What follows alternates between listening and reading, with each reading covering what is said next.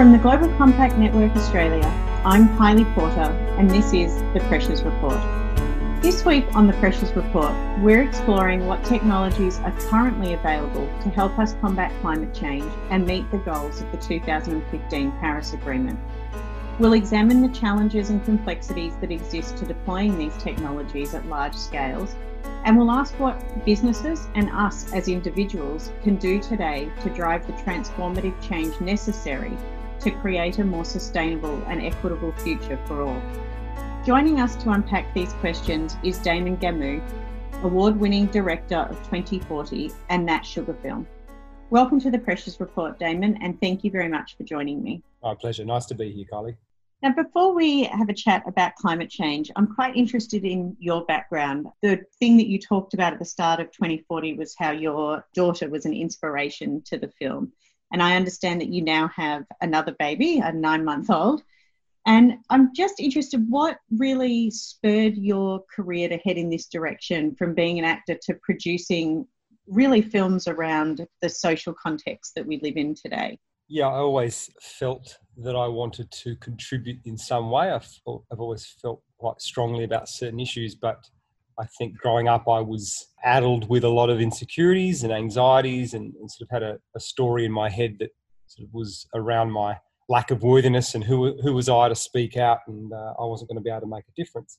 And so in a lot of ways I was drawn to acting because you get to hide behind other people, you get to tell other people's stories, you get fed well, you're often given praise in some form or lauded for something that you do. So it was quite an intoxicating career path for a while. But apart from maybe a couple of jobs, I was lucky enough to do a job with David Gulpilil and Rolf de Heer called The Tracker, and another one called Balibo, which looked at the lives of the 5 Australian journalists that were killed in East Timor. Every other job didn't really resonate with me in any way, and I always felt quite frustrated being on sets, and I felt like I was wasting a lot of my time, and I had things to say but I wasn't able to say them. So I sort of went on a little bit of a journey with that when I met my now wife Zoe, and just began, I guess, to unravel some of those patterns of behaviour and patterns of thought that had held me back, and through various means started to break through there and gain a bit of confidence, started to sort of make things and test them out and show them to friends, and I just started to get a sense that, you know, there was some value in what I was doing. People were resonating with the things that I was making, and so that really I then made a film for Tropfest, which won Tropfest, and after that I was sort of approached by a couple of different production companies that said, look, are you interested in making a feature film? And at the time there was a lot of discussion about sugar, and I just thought, wow, this would be a really fun film to make, to tell the story about sugar. It just lends itself to all sorts of bright neons and very rich colour palettes for filmmaking. So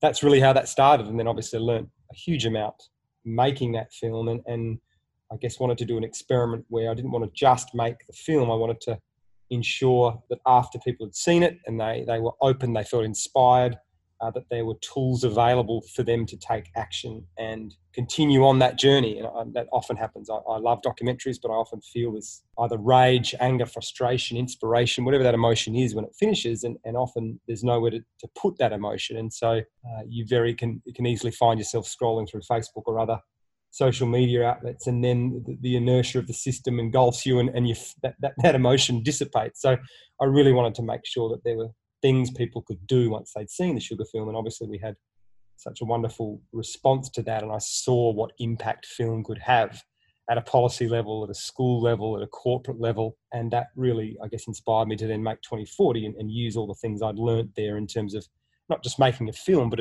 developing an entire ecosystem that allowed people to get involved, to bring some of the solutions to life, but also for that film to permeate the culture as deeply as I could by bringing on aligned organisations that were going to use the film through their networks. And it is a brilliant film, and Balibo is also a brilliant film on that. Raised some very important issues and discussions that were happening around the time in East Timor. In terms of 2040, it's actually one of Australia's highest grossing documentaries, which is very impressive and something you should be very proud of. What was it that inspired you to create a climate change focused documentary? And, you know, what I understand what you're just saying before around this need to do something for the better good and ensure that you've got something that inspires people to actually take action. But was there a specific thing that happened in your life that made you go, climate change is absolutely my core focus? I guess it was that I couldn't understand my own reticence in terms of engaging with the topic, that I had a daughter, I cared about these issues, I care about the planet, but I would find myself not even completing certain articles about the topic. And I just was interested in the psychology of that. And so just explored a few areas there. I had a few interviews with some people here and overseas and just started to learn how we respond to certain narratives and storytelling, and especially around issues that have a negative bent to them, or in relation to the climate, it's a very dystopian story in terms of portraying a future that we're marching into. Our brains struggle to deal with that. If our limbic system is activated, then it has this relationship with the prefrontal cortex where they both sort of can't be activated at the same time. And the prefrontal cortex is where we problem solve and we think creatively. So if the limbic system's engaged, it shuts down that ability to problem solve. Plus, I also learned that we sort of have this window of tolerance where we can only take so much negative information. We only have a capacity for a certain amount of overwhelming news. And I guess if you put climate change alongside all sorts of other ecological and social issues that we have to deal with right now, I just thought, gee whiz, even though it's so important to know that, say, the reefs are dying or the ice caps are melting, it is a big ask for people that have had a busy, hectic day at work, they're juggling 2 kids, to then go to the cinema on a Tuesday night and sit through an hour and a half of watching the reefs die.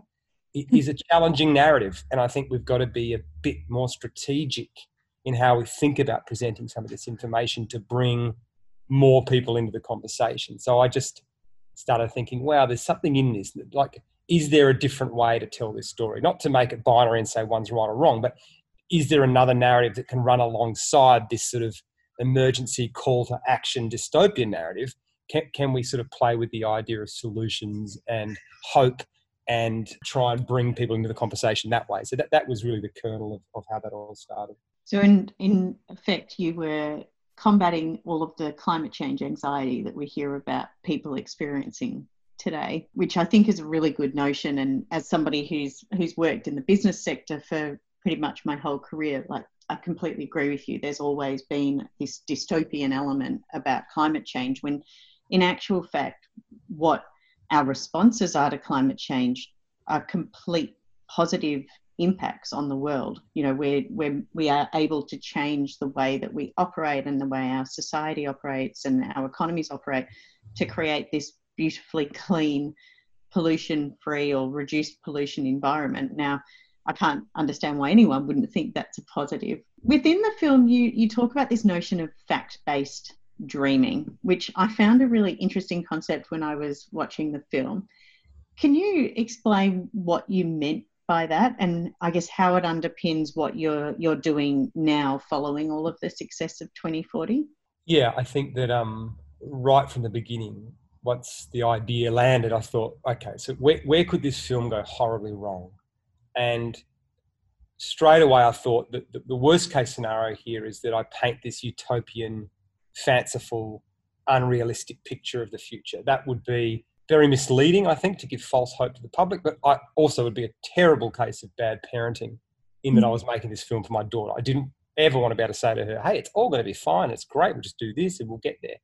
So there had to be a way to still do the dreaming element and do the visioning, but make sure that it was a muscular hope or a grounded hope.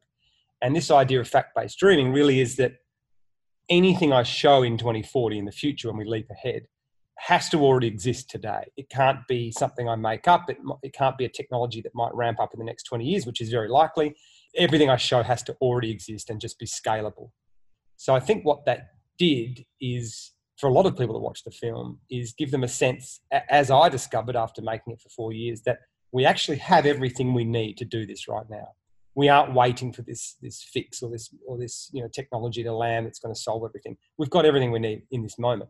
We just lack the political will. We've obviously got the vested interests in the way, and we have inertia in this system, which is very reluctant for obviously the people who step back from or change. So, but that I think is the takeaway for a lot of people. So I think that was really important. If that wasn't in there, I don't think the film would have resonated anywhere near as much as it had, and I would certainly not be proud of it. So I just wasn't willing to put something out there unless I did think it was plausible. And I understand full well how enormous the task is ahead of us. And there is several pathways we could take, and the majority, you'd have to say at this moment, aren't that positive. But I think it's important for people to know that we can do it. And that is a great starting point at a time where there are these nihilistic narratives emerging that we're all doomed, it's worthless. Some of those are, I have to say, being perpetuated by the fossil fuel industry. That is a tactic they have now pivoted to, is to put out this nihilism, because they know it activates that limbic system, it paralyses people, and then they're not going to take action. I mean, what's the point? We're all doomed. So I think more than ever, we need to be pushing out fact-based, grounded solutions, showing what people are doing in real time, inspiring them to motivate other people and get on board to say that, we do have a shot at doing this, but it's going to take an enormous galvanizing of a whole range of sectors, but we can do it. And that's the first step to moving forward. On the fact-based thing, it's interesting because since COVID-19, which has obviously been a huge human tragedy, and we've been very, very lucky here in Australia, but one of the things that it has shifted in Australia is a decision-making framework based on facts and science. The government's response has very much been based on the factual evidence around the impacts that COVID-19 can have on individuals and larger populations. Do you think that's also a turning point in Australia for climate change and for that a better policy environment that actually does take the underlying facts of climate change, i.e. that we are currently on a trajectory to even a 3-degree world, and that will actually be a turning point for us here in Australia? I would have had a very different answer a month ago and thought that, yes, there were lots of signs, very encouraging signs, in the way that ideology was sort of superseded by facts and listening to experts. I thought that was incredibly encouraging, and we saw all the countries that did the best were very good with that. But I would say the signals that are being sent by our government in the last 2 weeks are a little bit counter to that, because we're talking about this sort of gas-led recovery. That seems to be the buzz term at the moment. Anyone that understands the science around gas is clearly, if they're not acting, if they're acting despite the science, they're still stuck in ideology, because any expert will tell you that gas is not a transition fuel. In fact, if it leaks more than 2.8% in extraction or delivery, it is more deleterious to the climate than coal, because it is methane, which is incredibly heat-trapping gas, as many people will know. And BP estimates that gas is leaking about 3.2% worldwide. So for that reason alone, it's a terrible choice. Economically, it's not a great choice. The US has cheaper gas than we do. We have no economic advantage there. Our economic advantage is wind and solar. We should be absolutely pushing that path. Plus, the renewables, wind and solar plus storage option is now cheaper than any other source. So if we were listening to the science and listening to the facts, we would be talking about this renewables-led economy, building electric car infrastructure. But unfortunately, we still have such links at that political level to the vested interest, to the status quo. But unfortunately, there is such pollution at a political level in regards to vested interests and trying to keep the status quo and try and expand this fossil fuel sector through gas, that to me, that is unfortunately a real detour away from acknowledging the science. I mean, as you know, we've got to be getting our emissions down by about 7% every year by 2030 to avoid, to reach our Paris goals. We are not going to do that if we build a $6 billion Trans-Australia gas pipeline. So that has been quite painful, because obviously this is an incredible opportunity in a moment we have. William Davies says that to experience a crisis is to inhabit a world that is temporarily up for grabs. And I think all of us felt that probably a month ago, that, wow, what an opportunity. We might re-emerge from this making sensible choices, listening to science. But unfortunately, we're not getting those signals from a national level. State level, I think there's lots of positivity around and signals that they are heading in the right direction, but our federal government is lagging behind, sadly. I don't know if you're aware, but the government released consultation paper on the technology roadmap, which fell through from Nev Power's commission around looking at gas as a transition fuel. If you were to write a paper for that today, you mentioned that Australia should be focused on solar and wind. What would you say to the government about how to address the barriers that are stopping us from deploying those technologies at a scale that would enable it to replace fossil fuels?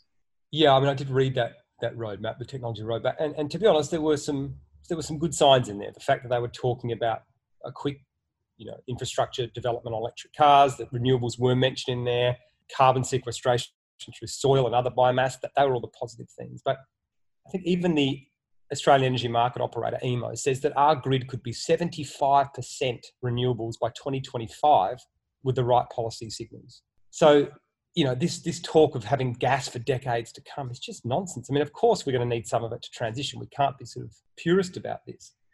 But, we just have such an advantage. We have more wind and sun or as much as any other country on earth. Why wouldn't we utilise that?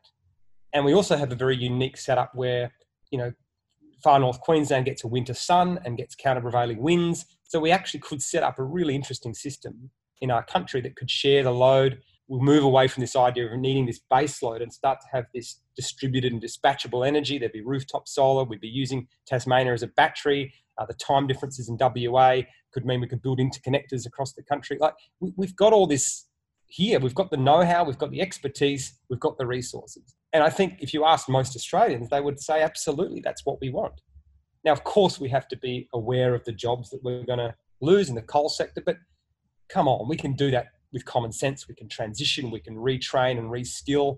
This is an important sector, but it's less than 2% of the workforce that work in the coal industry. So, in fact, it's 0.5% and 2% in mining. And yet we're carrying on like they are the entire, all the workers in our economy. So I think it's, we all know that it's possible, but we all also know that there are, we have some issues at that political level with blocks to progress because of the vested interests that are spending lots of money. And that's a great shame because that's not the Australia that I grew up in. That's, I was very proud to be an Australian, but that has waned in the last 4 years, going around the world and seeing what other countries are doing and then coming back here and seeing how stuck we are when we should be absolutely out on the front foot and be actually a leader in the new low carbon economy. That's our great advantage. We should be exporting solar and wind to all parts of Asia. We're about to experiment doing Singapore. If that works, let's start doing it to Indonesia, all these other countries that are going to need it as they phase away from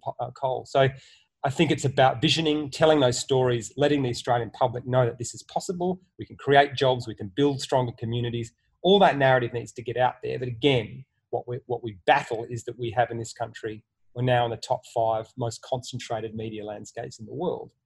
And as we know, a lot of that media has links to extractive industries. So they're not telling these news stories. In fact, they're pushing against these news stories to keep the status quo. So that is a huge concern in this country, because I think if most people were aware of the opportunities, they would embrace them. But their filter of news is not telling them those stories. There's a few big things that you brought up there around this notion of transition and a just transition, Australia's grid, which has been the subject of political debate for quite some time, and that lack of federal government policy that provides the right market signals and directions to business to enable the shift to net zero. If we keep living in this environment where we don't have really clear indicators or a policy environment from government, do you think that we can use all of those technologies in the way that you've just described purely through the business part of our society? Like, is that possible, or do we absolutely need government to come along for the journey? Last year, I think what was particularly troubling was one of the biggest solar farm builders in the world pulled out of building in Australia because they said it's too difficult. We don't know what the goal is. We're not getting the right signals, so we're not going to build here anymore. But that's what happens when government doesn't come along for the ride. I do think we're seeing enormous momentum regardless because of what the business sector's doing. We see enormous momentum at a state level. I think if you look at, South Australia is likely to be 100% renewable before 2030. Tasmania's set a goal of 200% renewables by 2040.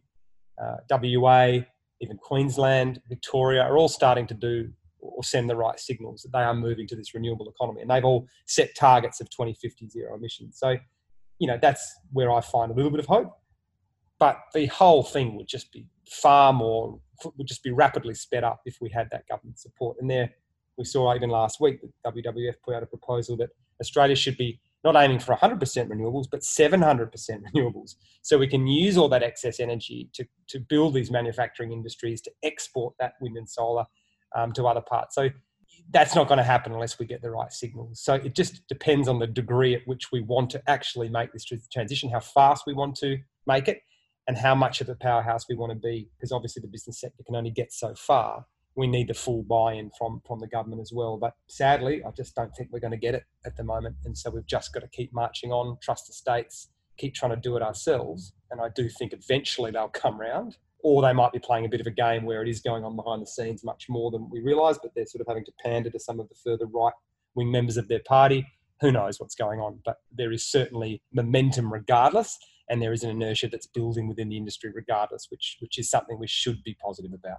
I think, to your point, the Australian Energy Market Operator and their 75% projection, and then Ross Garnaut and his book that came out at the end of last year labelling Australia as the superpower of the future because of the way that our country is and the fact that we have an awful abundance of renewable energy from the likes of wind and solar, but also the minerals and metals that actually support the building of that infrastructure. That's still part of our broader mining sector here in Australia.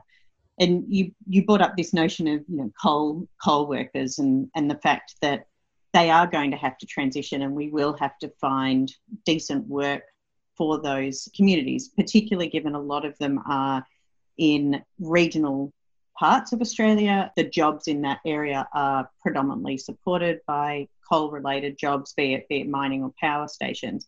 But we also know that in fact, I think it's all of Australia's power stations are scheduled for closure before 2050. And we've been undertaking some research, which will come out in the next couple of months, on the just transition and what opportunities are available there. And one of the things that we came across on in our research is that apparently beekeeping is a similar style or nature of job as people who work in coal mines. And I was thinking about that and overlaying it with the parts of 2040 where you talk about regenerative agriculture and some of the agricultural practices that we can put in place to reduce carbon in the atmosphere, but just broadly improve our ecosystem. Were there any other sort of technologies or initiatives that you saw either here in Australia or on your travels overseas that really showed how we can transition away from fossil fuels into cleaner energy systems and give people also the opportunity to continue working in jobs where they feel valued? Yeah, I mean, I think that's probably part of the narrative that gets lost sometimes, is that some of these new industries we're talking about, I don't think are just as simple as a job for job swap out. I think that the new industries we're creating have incredible purpose and meaning and are contributing to a better future for all living things. And what a great way to sell that these are careers that are actually helping to transform our systems and regenerate our landscapes and our cultures. I mean, that's not a job. And I dare say that's a career that a lot of people want, that they're feeling a complete lack of that in the job that they're currently doing now. So there's an opportunity to really reframe that. And there are an extraordinary amount of opportunities available. I mean, we've just seen Beyond Zero Emissions put out their report of 1 million new jobs created to make this transition. Paul Hawken, who I work with very closely, who wrote Project Drawdown in the US, I'm working on a series with him for his next book, and he looks at 1 billion jobs that can be created worldwide as we transition to this better economy and greening our landscapes and whatnot. So again, that narrative has not cut through the gatekeepers of the status quo, because that's incredibly exciting. And that is a great way to reframe it. But what we have here is a chance to reframe this whole story as not one of depravity and sacrifice and relinquish, but to be a part of a time in history that humans have never had before, where we get to fundamentally change the way we interact with each other in all living systems. I mean, what a gift. That's why I do what I do. That's what I want to do for the rest of my life, is work at that, because this is an extraordinary moment in time. Now, we may not get there, but what a wonderful thing to pursue for the rest of your days. I would much rather do that than accept this nihilism, a defeatist attitude, and struggle to get out of bed in the morning and just spend my time bickering with people online. That's not a life I want to live. what we need people to do is get out of that limbic response and trying to prove who's right on all sorts of different stories going on. Get out and bloody plant trees and get your hands in the soil. I mean, the atmosphere doesn't care about who's wrong or right online. It is doing what it's going to keep doing, and it needs us to get involved and take action. So, and as you probably know, as soon as you do take action, so much of that anxiety alleviates because you're moving forward and you feel like you're contributing. It's the helper high. You know, you suddenly feel like you are doing something with purpose, and it makes you feel good and you see the benefits. So if we can encourage enough people to do that and get excited by the potential of this transition, then who knows what we can achieve. And that is largely, or almost entirely, why I made 2040, was to have an intervention on the current narrative, have an intervention on this, the imagery we see of our future at the moment, which is, you know, any Hollywood film is robots chasing humans in slums without any nature anywhere. Like, it doesn't have to be that way. We can have a really abundant, thriving future. We might not get there by 2040, but let's at least attempt to be somewhere on that path by 2040 and then leave a wonderful legacy. And I completely agree with you. I mean, I do what I do and have been involved in sustainability for probably close to 20 years now. And it's absolutely helps with making me feel good about what I do. And that's despite the frustrations when, you know, the private sector or government are not acting at the speed in which you might hope for. And I think that's one challenge that we'll continue to deal with for various reasons, some of which you've already mentioned.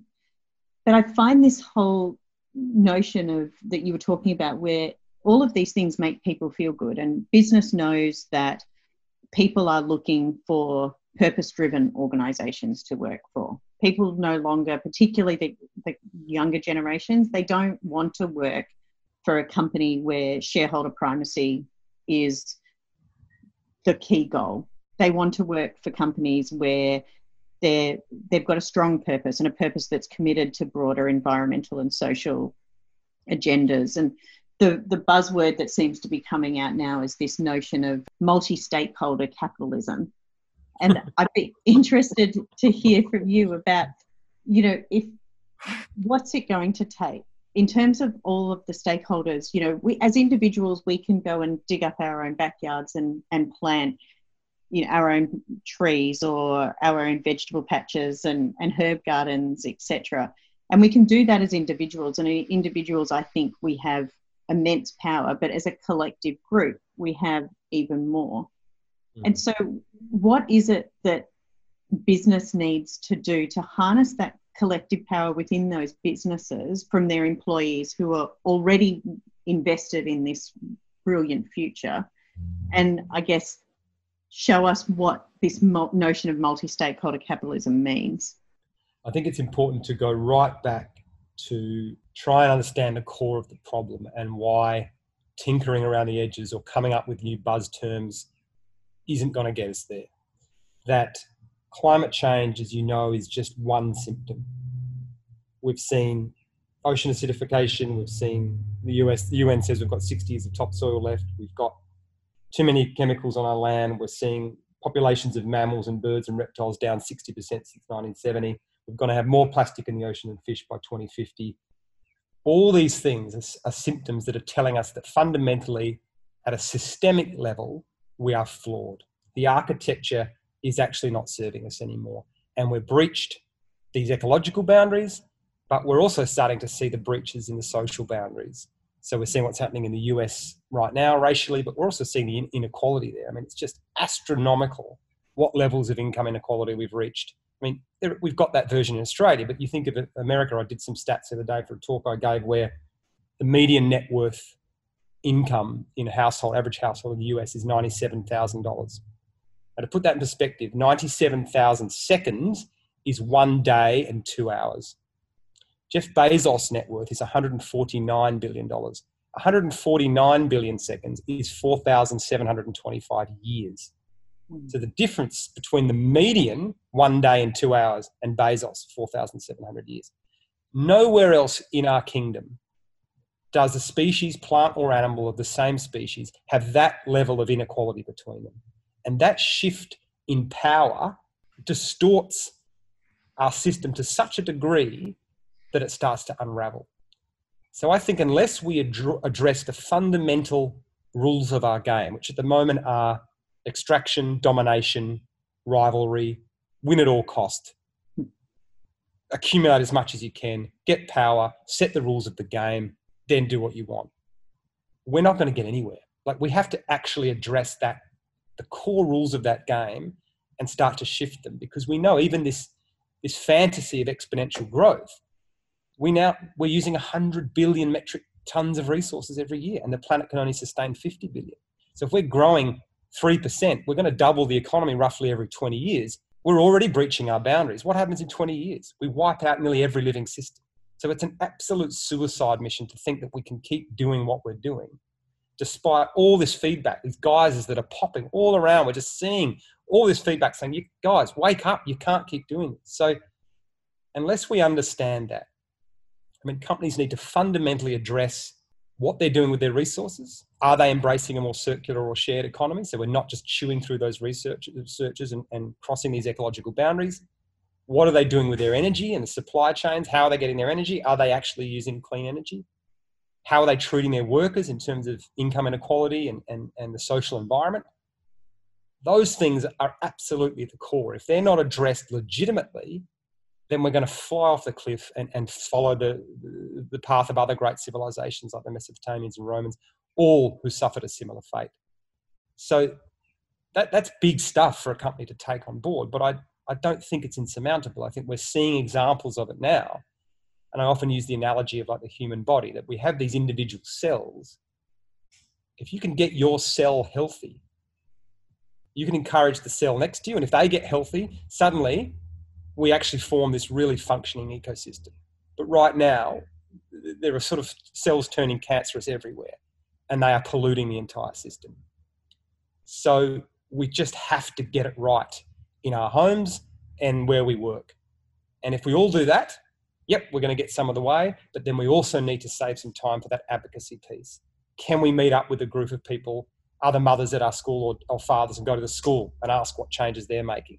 Can we get together with 50 people in our community and take it to our local council or MP and say, hey, what are we doing here? We need change. And any MP I've spoken to said that weight of numbers is what makes the difference. If they get 15 single emails from different people, okay, yeah, they might take notice. But if they get a batch of people that say, we want to come in and meet you and hear us out, then there's a much better chance of action being taken. So that's what's ahead of us. And that's why the task is so enormous, that we can't keep tiptoeing around the edge of this anymore and think that keep cups are going to get us out of it, or that, just these little changes we're going to make will add up to some great change or transition. No, we all need to find that part of us, that passion in us, the thing that lights us up, the thing that makes us feel slightly uncomfortable. And we have to move through it for the sake of our children and for the sake of this entire planet. And I see people doing that, but that's what's required at the moment. We have to actually find our courage. Do you worry, and I don't mean to put a damper on it, but do you worry a bit about complacency? Because I think about the time that I was at university was when there was the big protests about East Timor and East Timor's independence, and, the swell of action and demands on the Indonesian government to let them become independent was quite massive. And I feel like the online environment has created this ability for advocacy to be armchair based. And we can say, yes, we support the protests that are happening in the US around racism. And yes, we support reducing the number of Indigenous Australians incarcerated when you look at it, holistically against the whole Australian population. And we can go out and support Greta Thunberg and the school strikes. But then you talk to people, and if they're placed in situations where they have to stand up for one of those causes, quite often we have a fear of retribution, or we have a fear that we're going to be misunderstood. And I worry sometimes when I look at or talk to Australians that we're a little bit complacent. We're happy to sit there and verbally say that we support it, but when it actually comes to translating that into action, we really struggle. And I wonder, I'd like, the notion of getting a collective group of people and going to your MP or going to the local school. that all makes sense. But I think even in there, there's still something in society at the moment that is preventing us from pushing through that uncomfortableness and from understanding that actually you need to feel uncomfortable. Change is uncomfortable. Any form of change is uncomfortable. And I guess, what would your advice be to those people who perhaps are a bit more comfortable with their complacency? Yeah, there's a few parts to this. I would say that first, we shouldn't underestimate people's willingness to take action and get involved. I just think a lot of them don't know what to do. It feels so overwhelming. The system seems too big. What difference am I going to make? So we did a little experiment off the back of 2040 where we sort of set up this climate action plan where we teamed up with about 50 different organisations. We asked people to fill out this questionnaire, which wasn't prescriptive and saying, look, everyone should, eat less meat and ride your bike to work and we'll get there. But saying, right, what are the things that light you up? How much time do you have available? What are your interests? Do you have any money to give? Do you want to donate? What did you particularly resonate with in the film? And then we gave them 6 or 7 things to do.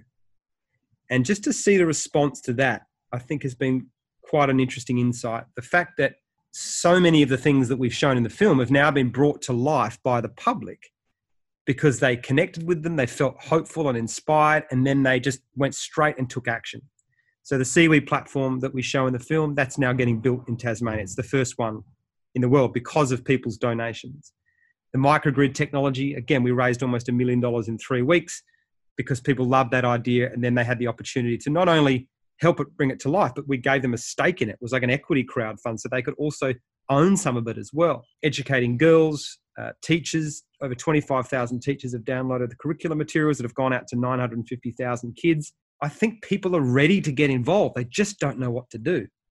So the more that we can provide entry points for people across a range of areas and in different ways and techniques, again, not being prescriptive, catering to the individuals that we are, then we have a better chance of getting them to step aboard and get involved.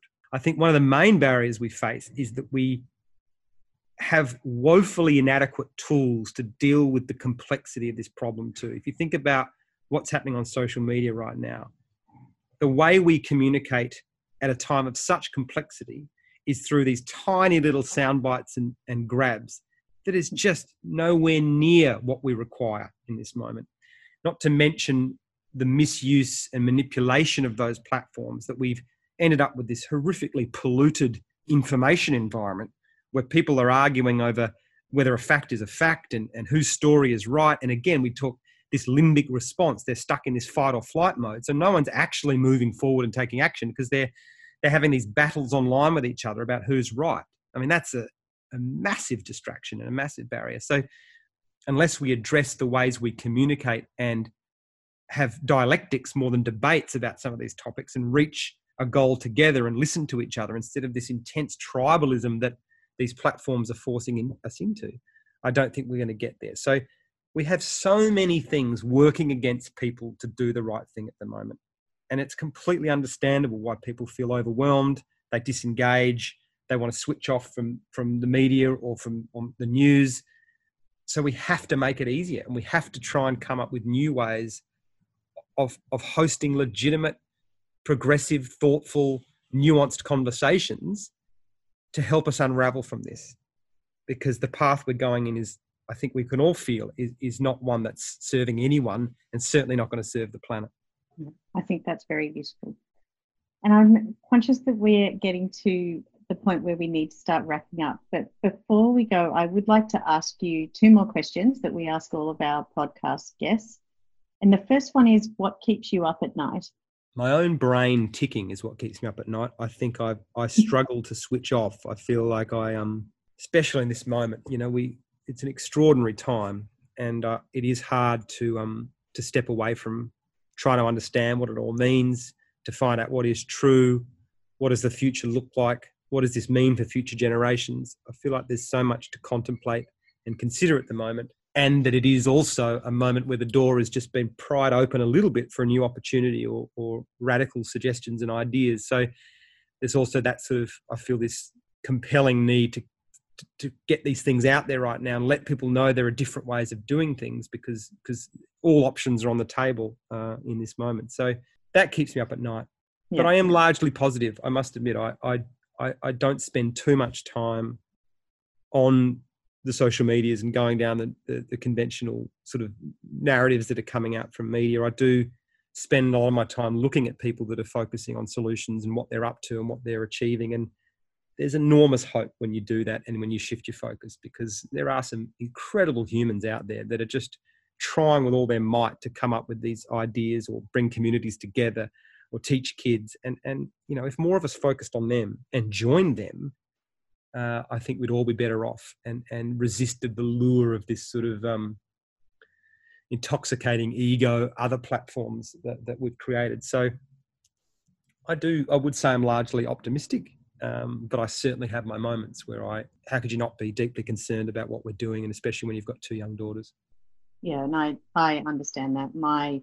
I've got young children as well, and watching my son watch your film 2040 and his eyes lit up, and the number of questions that I've had since then predominantly about, well, why don't we do that? It's so easy. Look what he said we could do. It really highlighted to me how naturally positive children are, and it'd be great to harness, for all of us, to harness a lot more of that positivity in our lives. Yeah, they're the hope. They are the hope, and you know that, you've seen it yourself. But they're so articulate on this topic. They're so emboldened to make change, especially the ones that are leading these movements around the world. And you know, I've met so many of them now, 16, 17-year-olds, a lot of them young girls, and just, you know, you can't help but feel hopeful. They are so turbocharged and driven and laser focused that they're going to make this happen. And I think once they accumulate some power and can influence, then there's a chance that things might change very, very quickly. I just hope we haven't done too much damage before they get that opportunity. I hope so too. And our final question, although I could probably guess what you're going to say, but I won't. If you could solve one pressure that society is facing overnight, what would it be? If I had a magic wand, I would change the underlying metaphor or the story that we have for our relationship to the natural world. That I think the beauty of pre-scientific revolution, so many cultures, their metaphor was around custodianship. The Chinese, their metaphor was reverent guests of the land. And I think this affects enormously the way they behave and interact with the living systems. And since the scientific revolution, our metaphor has been extraction. So I think that so many things would begin to unravel and change if we re-established that metaphor to be healing or regenerating or whatever it might be. We could come up with something together. If that became the core of how we operated, then I think we'd turn things around very, very quickly. Thank you very much, Damon, for joining us today on the Pressures Report. And thank you too to our listeners. You can subscribe to the podcast on your favourite podcast platform and leave us a review. Join us next week for our final episode of Season 1 as we explore artificial intelligence and human rights with Australian Human Rights Commissioner Edward Santow. I'm Kylie Porter, and that's all from the Pressures Report. The Pressures Report is a podcast by the Global Compact Network Australia, produced by Matt All Productions with music by Jake Amy.